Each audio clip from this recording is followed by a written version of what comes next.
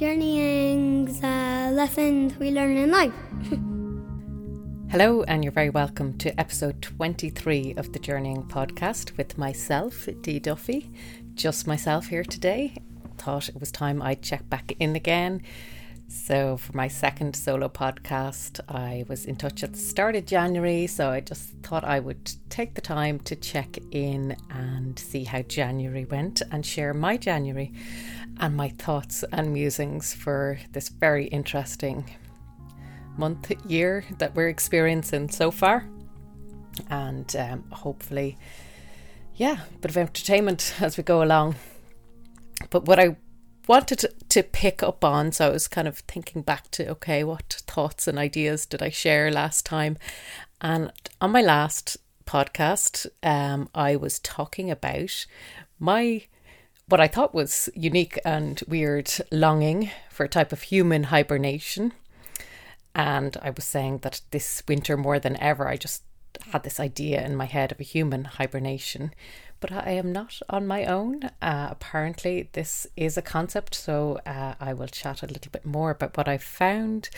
But it was just this idea that could we just stop pushing against the natural rhythm of darker, quieter days and just allow ourselves and our lifestyles to slow down with nature and take a break. And that's where I was at back in early January, and I had been thinking about that through the winter, could we just all take a break? But me being me, I wanted to get going again, and during January I did try to reset, particularly with the idea of a lockdown. I was kind of thinking about the previous lockdowns where I had done well, particularly in the summertime, of setting a nice healthy mind, healthy body kind of routine for myself. So I was like, right, here we are again, and I'll just do the same as I did last time. And so I started to push against the grain and start to get up earlier, like I did during the summer of lockdown last year. And it was great because I felt like I was able to gain extra time in the morning and to do like some personal morning routines, like exercising and writing, that just wouldn't have happened before. I just wouldn't have had time in pre-COVID times. It was all kind of running here or there. So that was great. And I was like, okay, I'll just do this for January and just do what I did before, thinking, just replicate it. And now when I say earlier, it was only like 6:45 a.m, 7 a.m. there in January that I was cranking the clock back to the alarm clock. Not early for like a milkman or a mother nursing a newborn, but earlier than the slow routine I'd fallen into over Christmas. So that was my attempt to reset. And I did well. I stuck to it for about 2 weeks of January. But what I couldn't get over, and it was just really the difference was so stark, the contrast in my energy levels from the summer last year. So same idea, getting up earlier, doing some things that would motivate me and, I knew would make me feel good, of doing some writing and some exercising. And it was just so different. It was like same time, same routine, only this time I was heading out into darkness. So for those of you who are up and about at 6:45 or 7 a.m, in January, it was still just pitch dark. I don't know whether 2021 seemed even darker than before. But yeah, it was strange. It just seems that that's what made all the difference, because I am strong-willed and strong-minded, and I can, push myself when I need to. But it just felt like I was really having to kickstart my brain and motivate myself to be energized, and struggled. It was more struggling to energize my head and myself was harder than the physical exercise itself. And it became, I started to realize it was the absence of daylight that was the missing factor, and no amount of artificial light could substitute that energizing natural daylight. I'm saying daylight because it'd be a bit of a push to say sunlight. I do live in Ireland. I am a realist, and we don't wake up to beautiful sunny mornings, although we did have a lot of them last summer. But it's that natural daylight that was missing. And I I took comfort in returning to science to remind myself of our circadian rhythm, and I was just kind of looking that up a little bit more.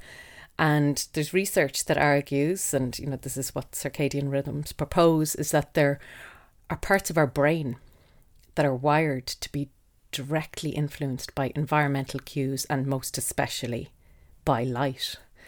And so it's like our very biological makeup. Our brains and bodies function better when we respect the natural cycle of our being. So that was interesting. And again, we hear about circadian rhythms, we know about this, but it's only when you go back, and I think it's when you start comparing, there's the theory and then actually my experience adds up as well. Like I couldn't give it the same energy, same exercise, same routine, but different time of the year, and my energy levels were different, and that was harder than getting up out of the bed and just doing it. The daylight was missing. So as much as we know this, it's hard to do this. So even though so we've got a natural cycle, so that maybe we should just move in time with daylight. But how can we do this when we have set up entire social systems around weekly and annual cycles of business as usual, regardless of the season? We don't change. It's still Monday to Friday, 9 to 5, or whatever variation of that people live in. And we don't really adjust that too much for the season that we're in.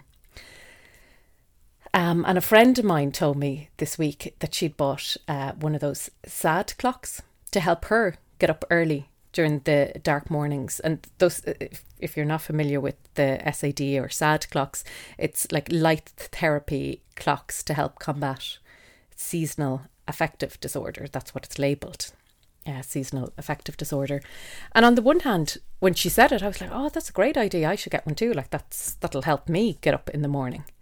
But then on the other hand, like when I was thinking about it, thinking about this just a little more deeply, about this issue of light, it's ironically sad, or how ironically sad it is, that we have a capitalist consumer product for a capitalist problem.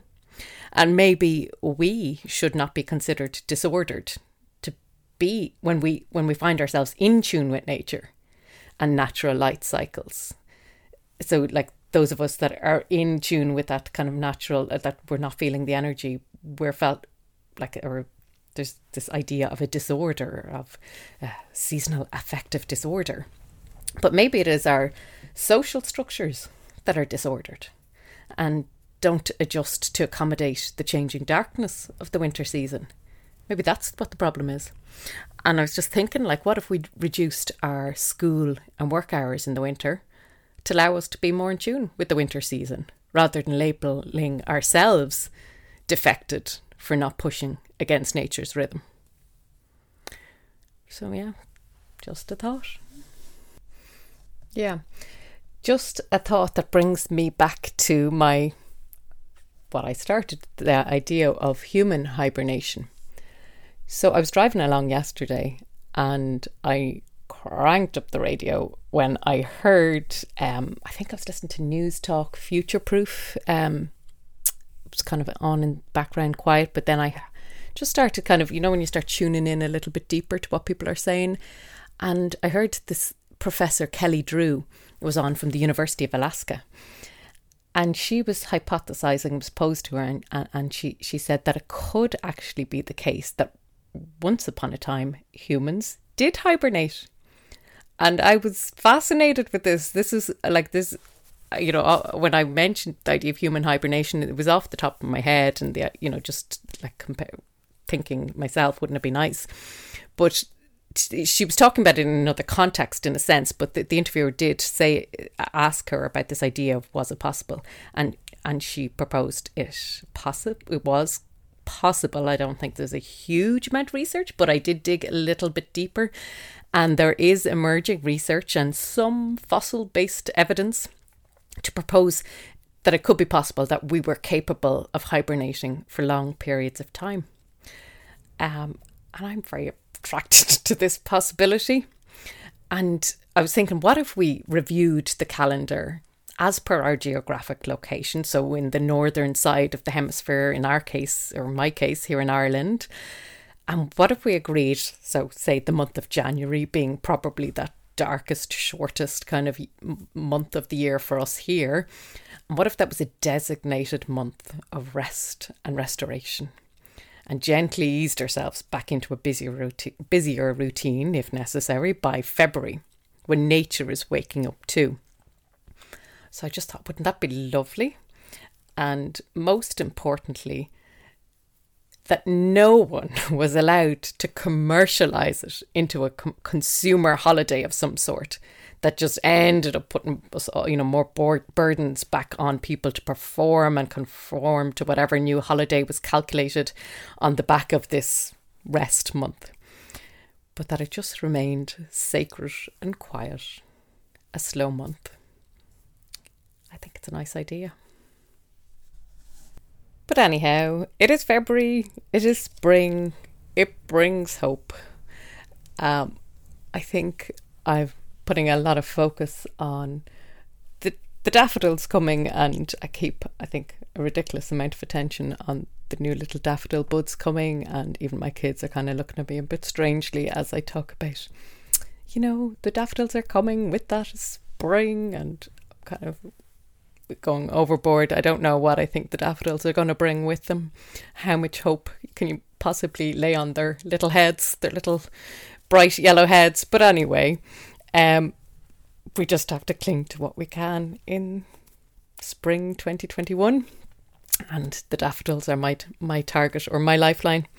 But anyway, it also brings another month of homeschooling to those of us harbouring our lovely darlings at home during lockdown 3.0.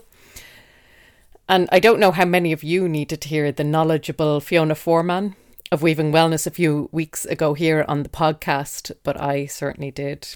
And for me, Fiona was like that maternal arm I needed to reach out and put her arm around my shoulder and give me a metaphorical, if virtual, hug, and let me know it was okay to just relax and trust my kids will be okay, whether I rigidly sit with them and follow the homework to the letter, or whether I allow for flexibility and acceptance if we don't hit all the school's Seesaw app uploads for a day or two.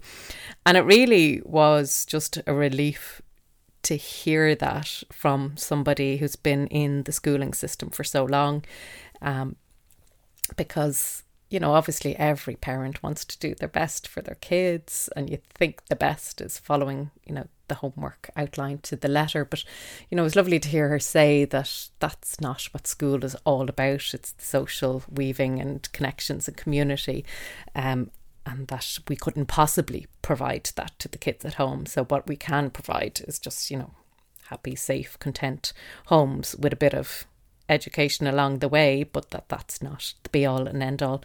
So it really was a relief and a release, particularly as I suppose I knew in at Christmas time, I had said it, that we probably won't be back in school till March. Even before the official announcement was made, I couldn't see the schools opening back up again. So we were in it for the long haul, and I wasn't, because I think back in the first lockdown, I think a lot of us well-intentioned parents kind of went full throttle on kicking timetables and doing little charts and organising every minute of every hour of the child's life, and that's just not sustainable, not in a home, like when you're trying to work full-time as well, but then and knowing we're in it for the long haul to March. So it was just nice to hear that reminder. So if you haven't listened to Fiona's episode, and we have another month ahead of us of at least of homeschooling, I would definitely recommend that you listen in, because I found it just helped me to just chill out a bit.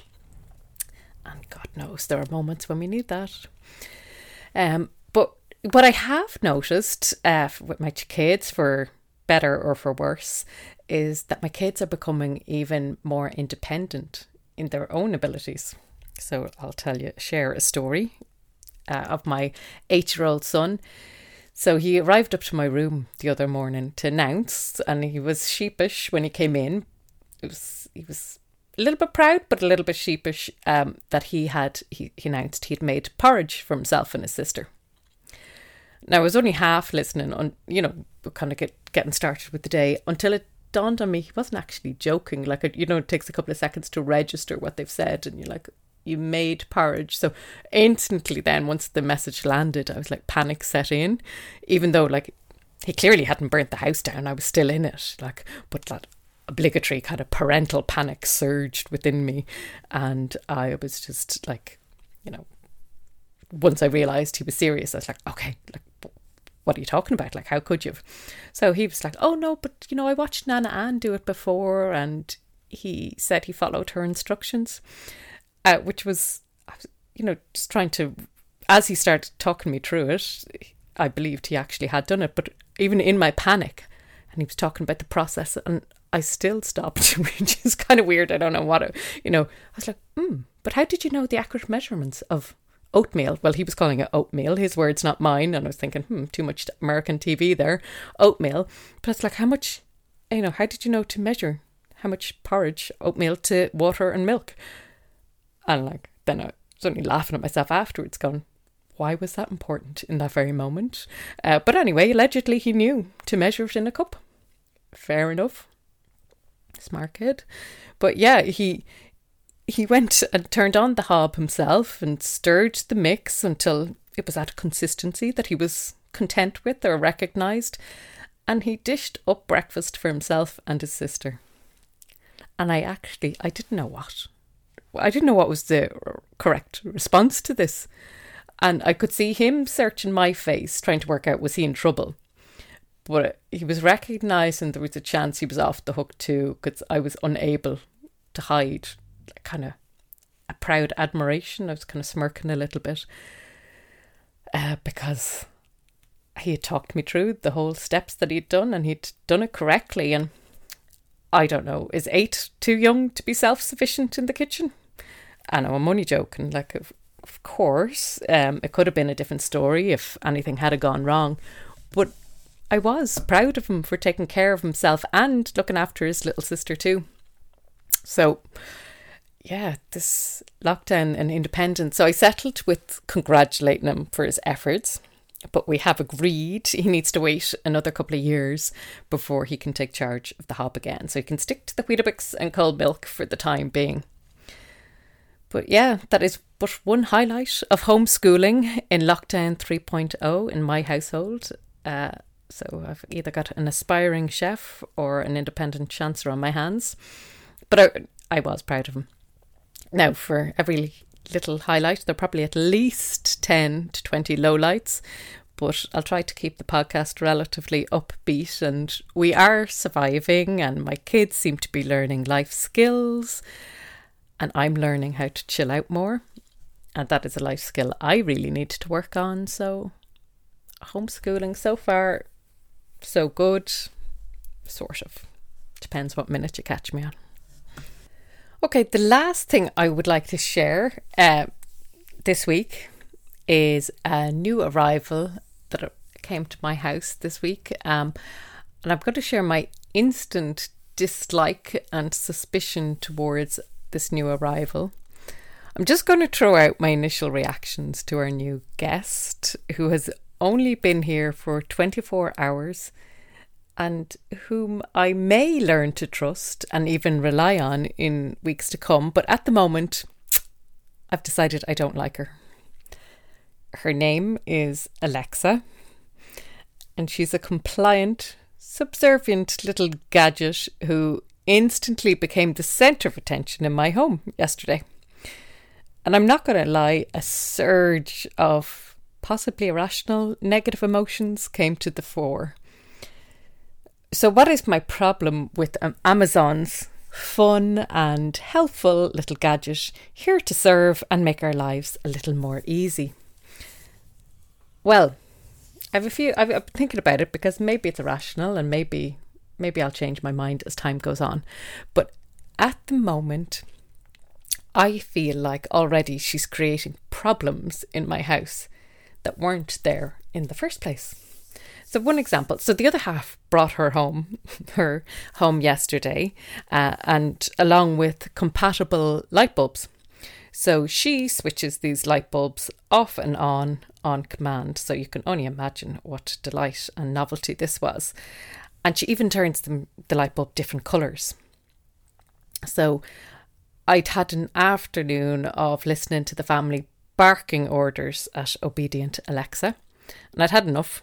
And by the time I got to dinner, I ordered that my kitchen not look like a brothel and that the light should stay white, at least till we finished our dinner.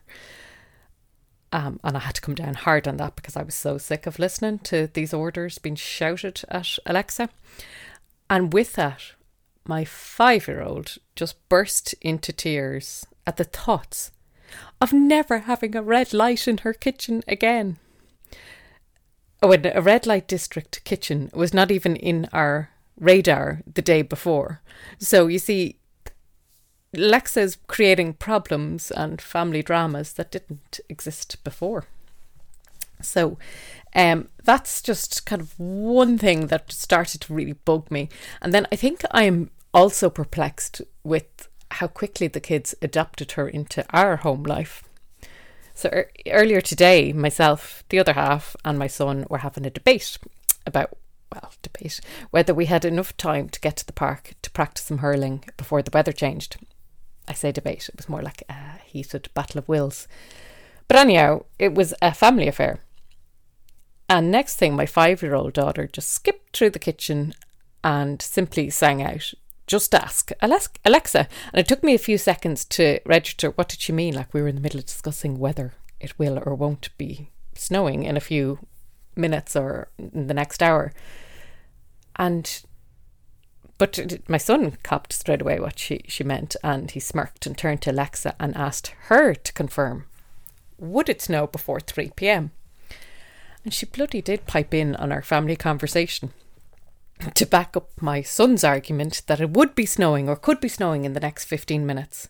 And he was beaming from ear to ear, while I was looking on, still trying to comprehend like, who was this new entity interfering in my family discussion / battle. And that's really very disturbing. It felt like a new kind of voice in family discussion. So that was very weird. But I think I have arrived at what bugs me most of all so far. Now, bear in mind, this is all in the space of 24 hours. She only arrived yesterday. But obviously, because I had to think about what was this irrational, immediate dislike for this dynamic. And I think it is the female voice and name given to this helpful handmaid, which my kids have already recognised her to be their robotic servant, there to oblige their every whim. And she doesn't ask them to even use their manners. She will just do whatever she is told, when she is told. I think this is likely what is bothering me the most so far. Them barking mannerless orders at a subservient, female-voiced, robotic handmaid is not the dynamic I want to foster in my home. So I had a quick search online to see if it is possible to switch Alexa to maybe an Alex, just to help me come to terms with the new guest. Now, while my quick research is inconclusive as to whether it is easy to switch to a male voice mode, it does not seem to arrive with this as a flexible option from the get-go. So there seems to be a discussion around this. So I'm not the first to have been irked by this female servant in their home. But it seems that it was certainly designed initially just to be Alexa and a female voice. And I think they have been, from what I can see, they have been upgrading to train it to a male voice. But whomever sat around and dreamt up this helpful gadget in the home at the get-go could not envision or even conceive it as a useful function from the get-go to offer it with a male or female voice option. Interesting, but not surprising. And I consider this it's a major product design flaw. And I'm not sure how the next few weeks of her settling in period will go in our house. Maybe I'll play around and see how, can we get it to a male voice? Just because the dynamic sits uneasy with me, and I think we should have both. We've also agreed that manners has to be used, that they're not allowed to use or demand any requests or demands or information from Alexa without manners, because that was particularly bothering me. But anyway, I'm not sure how long she's going to stick around. She might be quietly and discreetly plugged out and hidden away when the novelty wears off and they don't notice her gone. Or she may be welcomed with grateful arms as I no longer find myself able to get up and switch a bloody light switch off all by myself, which would be a sad case of affairs. But anyway, I'm going to give her it a go and see can we get a flexible male-female option on it. But anyway, yeah, that is life so far in lockdown for January going into February. And okay, I'm going to sign off and go for my little mental health trot around the block while I'm still willing to function like an autonomous human being. Thanks for listening, and chat to you next week.